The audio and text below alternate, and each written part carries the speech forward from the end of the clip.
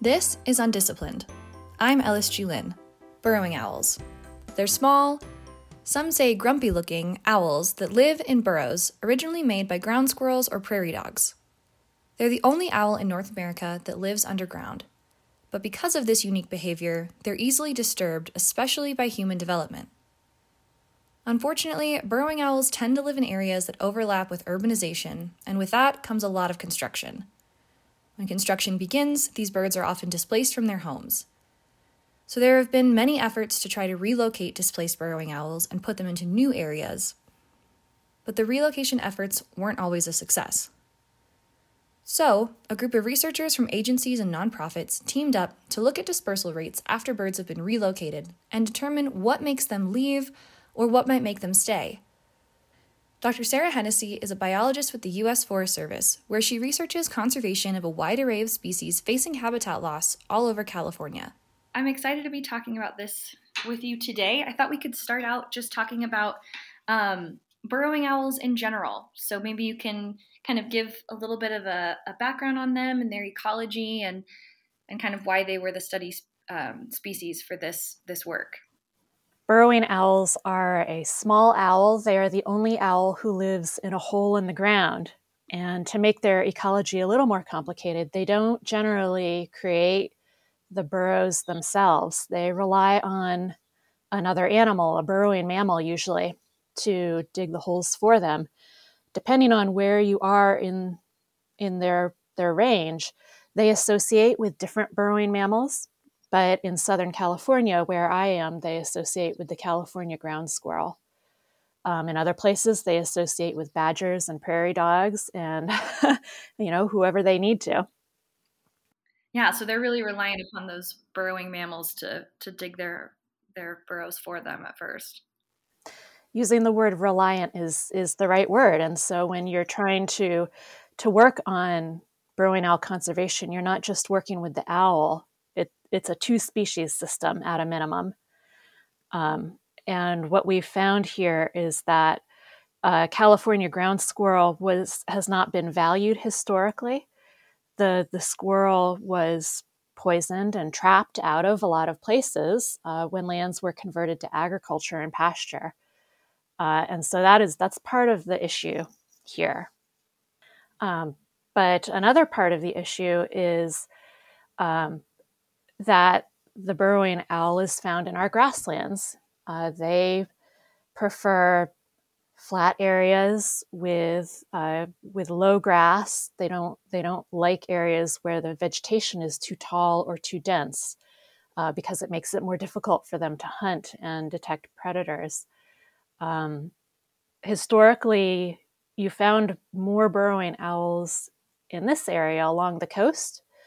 But then as neighborhoods were built up and our cities grew, then the burrowing owl was pushed inland. And now at the current time, we are facing an actual housing crisis. So human communities are pretty desperate to develop areas for more housing. And then in addition, we've got huge warehouses going in to help support the home delivery industry. In some places, we've got agricultural fields being converted to large solar arrays. So the burrowing owls, the squirrels, and a lot of other animals have been losing many acres of habitat. You had mentioned a little bit ago about the kind of reliance of burrowing owls upon some of these other burrow building mammals. California, the ground squirrel, here in Utah, prairie dogs and badgers.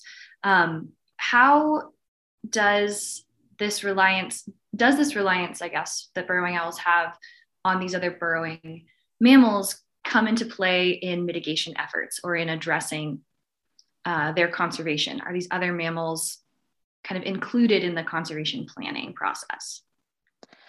Often they're not, but they are a critical piece. Often we're managing, even our conservation efforts are for one species or another. And so this is a situation where it's important to be working with two species at the same time. When we started working with the burrowing owl, the most frequent kind of conservation effort done for these owls is humans create artificial burrows and install them into the ground.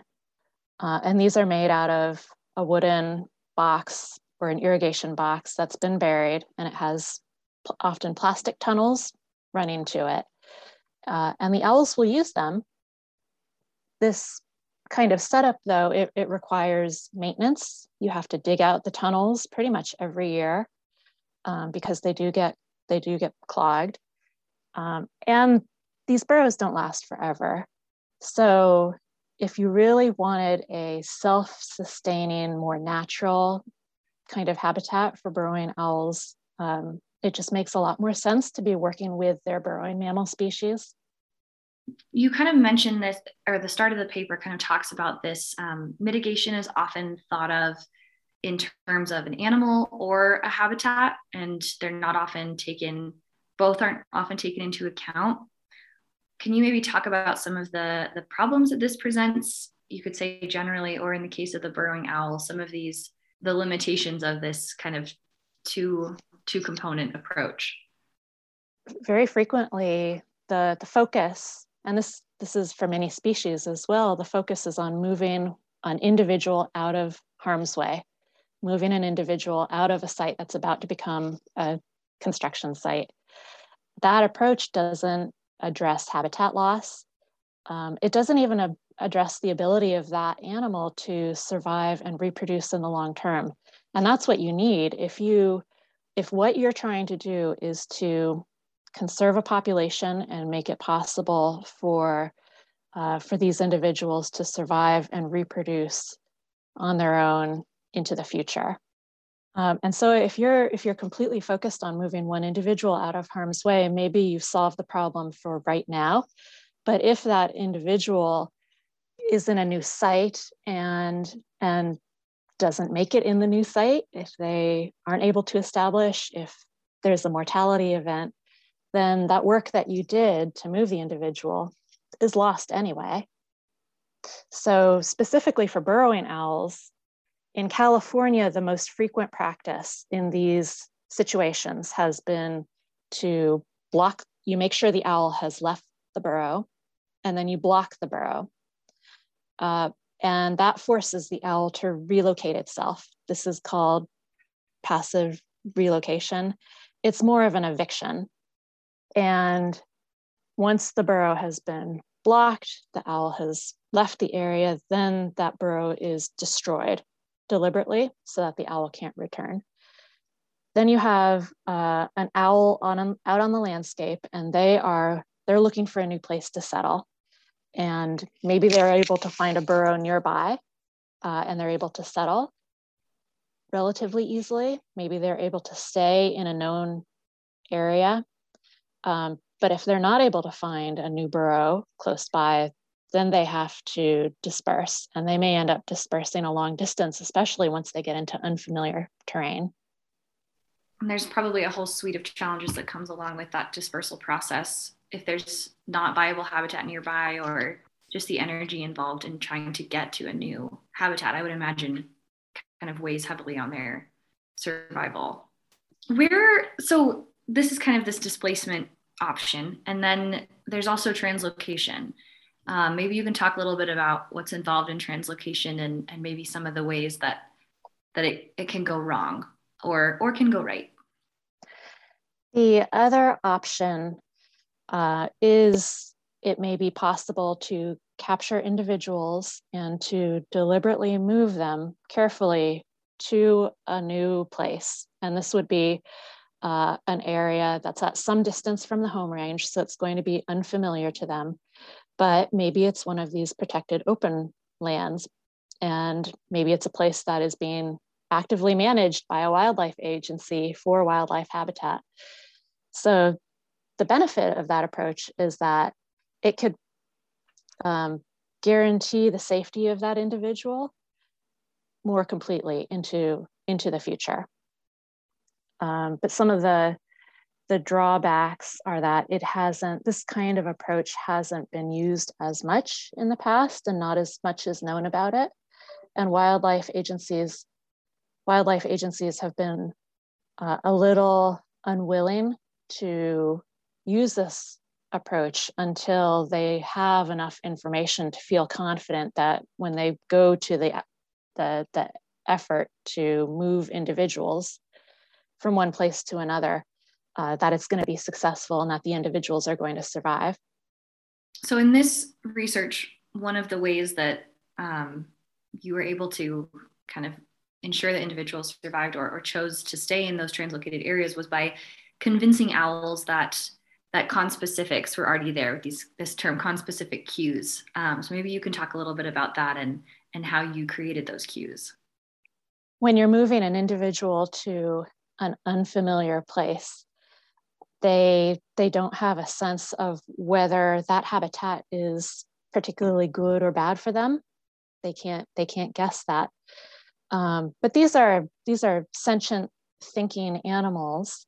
And so there's a process of learning that's very important for them. And one of the ways that we think they learn is by looking for other individuals of the same species to give them some information about are there any other burrowing owls in this spot? If there are, then maybe this isn't such a bad place to be. Maybe those other owls are able to find enough food and protect themselves from predators. Maybe there are other burrows here for me to occupy. If they're in unfamiliar terrain and there are no other signs of burrowing owls, then maybe the conclusion that they come to is that this isn't good habitat. With these conspecific cues, how did you introduce them into these study sites to convince burrowing owls, hey, there are other owls here, this is a good place to come and live or to stay and not fly away from? We tried a couple of different kinds of signaling. We tried audible cues, which involved playing callbacks of different burrowing owl calls. They have a couple of different kinds of calls. We also tried visual cues. And the visual cue that we used has to do with their excrement. Birds, it's not poop, it's their excrement, but it's opaque and white and kind of liquid. So it looks like splotches of white paint. For a burrowing owl, when they're occupying a burrow, if they're there for a while, the outside of the burrow ends up decorated with these white spots. And that's a highly visual cue. That's easy to pick out and see. So we chose that as one of the ways that we thought that owls might communicate to each other that they were in habitat and successfully occupying it. So what did you use to mimic this uric acid excrement? Well, we got some syringes and filled them with non-toxic white paint and practiced just making a very naturalistic application of the white paint. You found owls were 20 times more likely to settle at sites where they had these conspecific cues. In the game of science, that's a serious order of magnitude of likelihood of them staying in these areas. So maybe you can talk a little bit about what you saw with these successful kind of translocations using those cues that you talked about.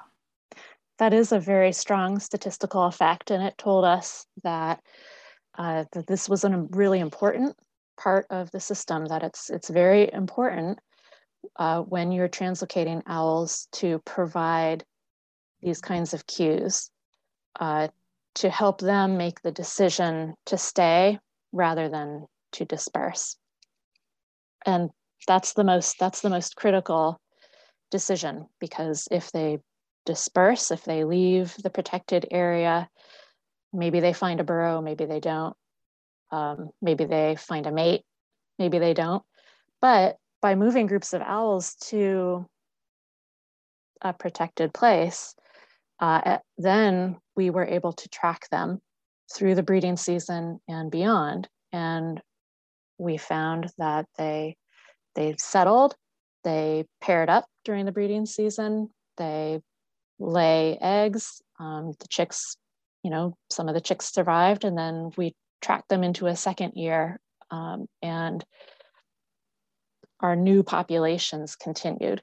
So the indications that we had from this study were that if you could get past that initial disruption, the translocation, then chances were pretty good that your new population would get established and would survive for more than 1 year.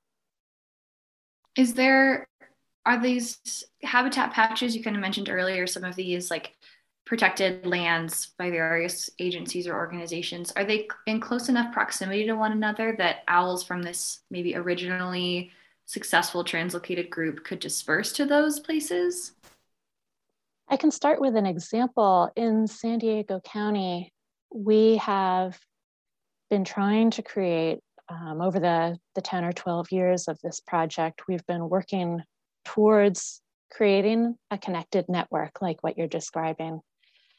We started with just one natural population. That's why people in this area were so alarmed. We were down to one established population of burrowing owls. So first we focused on creating a second one. And now the project has moved on to establishing a third population. We've been calling them nodes.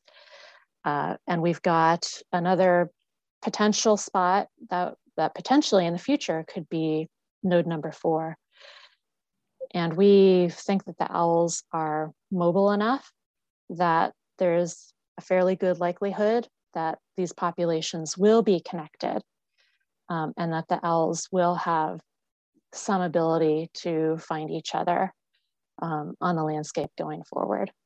This has been a real success story.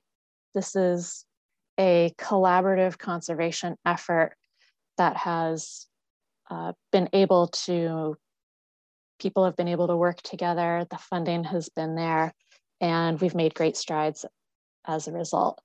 It's been a really good outcome so far. So is there I guess the next step right now is probably establishing that 4th node, like you mentioned, and then where do you see this going past that? I mean, are there, I'm sure not limitless node opportunities, but additional habitat patches, additional habitat restoration efforts to create more options for the birds to go to? What do you see as kind of the next steps for this? So we started just working in San Diego County, but really the impacts are being felt all across Southern California, especially in the inland valleys.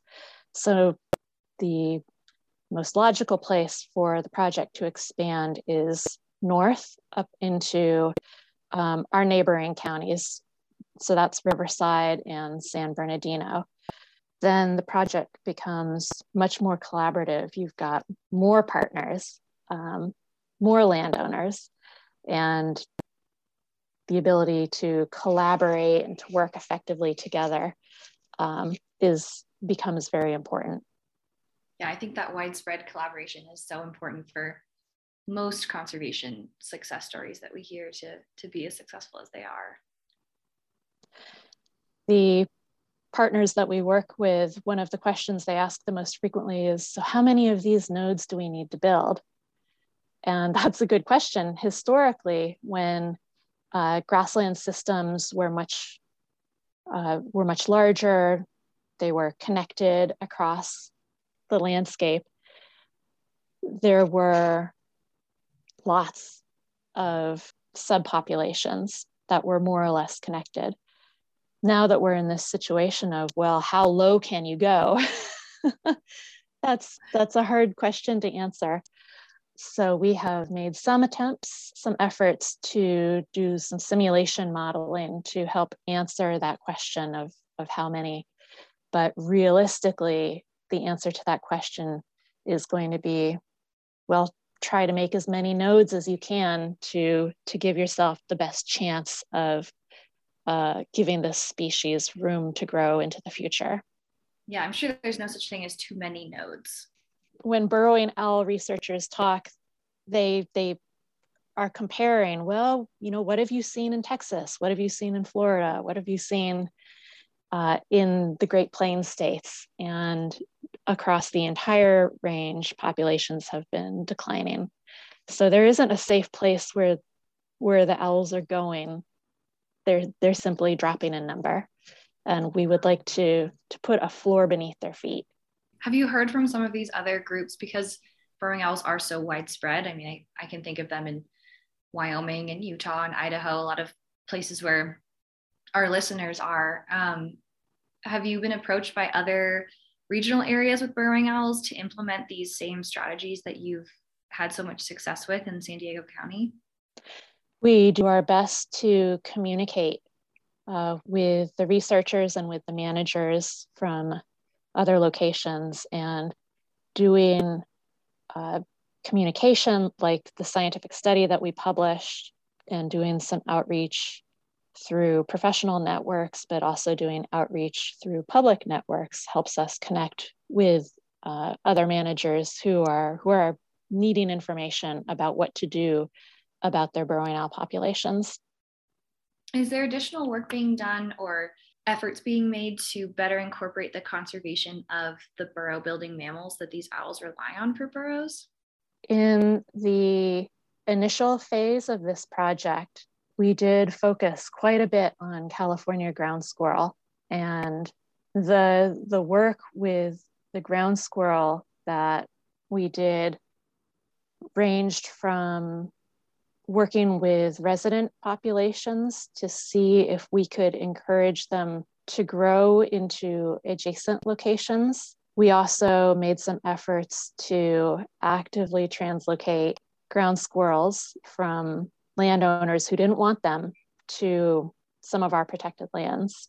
What we found with ground squirrels was that they're surprisingly finicky, and and they also make decisions about whether to stay or whether to go. So in the course of our work with ground squirrels, we didn't come up with a gold standard of how to encourage them to settle and persist in the long term. For the California ground squirrel was to identify locations where there was a resident squirrel population, and then to encourage them to move outwards, to encourage them to cover adjacent areas with burrows as well, to provide more habitat for burrowing owls. Yeah, so having to take into account all of these different habitat preferences of these different organisms to get everybody using these areas. It's an interesting thing to be thinking about on the broader scale of the ecosystem kind of as a whole. The payoff is that if you figure it out and you do it well, then you have a population that maybe doesn't need to be supported by human effort into the future. Maybe you have managed to create a population or create a community that is natural enough that it can keep itself going into the future. And that's really what you're trying to do. Yeah, that's the absolute end goal. Are you seeing that at all with the first node of burrowing owls that you established in the beginning of this study? That was beginning to happen with the first node. We made efforts to encourage the squirrels to move into adjoining habitat areas. We worked to move owls into those areas. The owls established, they reproduced. They came back the following year, they paired up and reproduced again. The first node was going strong. That's awesome.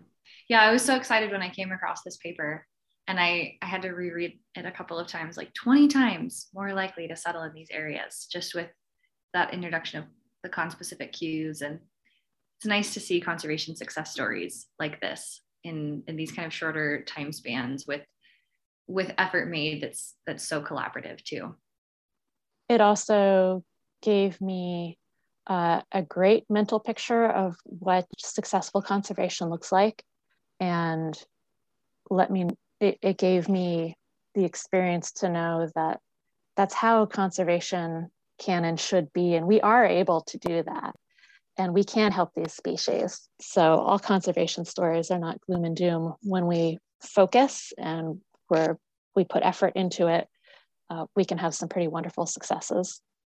I love that.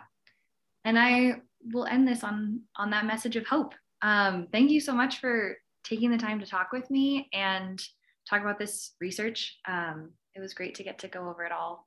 Thank you so much. That's Sarah Hennessy. She's a biologist at the U.S. Forest Service, and her latest study was recently published in Animal Conservation. UnDisciplined is a production of Utah Public Radio, with support from the College of Humanities and Social Sciences at Utah State University. And if you happen to live in Utah, you can listen to us every Thursday at 10:30 a.m. on UPR. If you miss us then, you can listen to every episode of UnDisciplined wherever you get your podcasts. Our producer is Claire Scott. Our theme music is Little Idea by Benjamin Tissot. And I'm Ellis Julin. Thanks for listening. Now go have big ideas.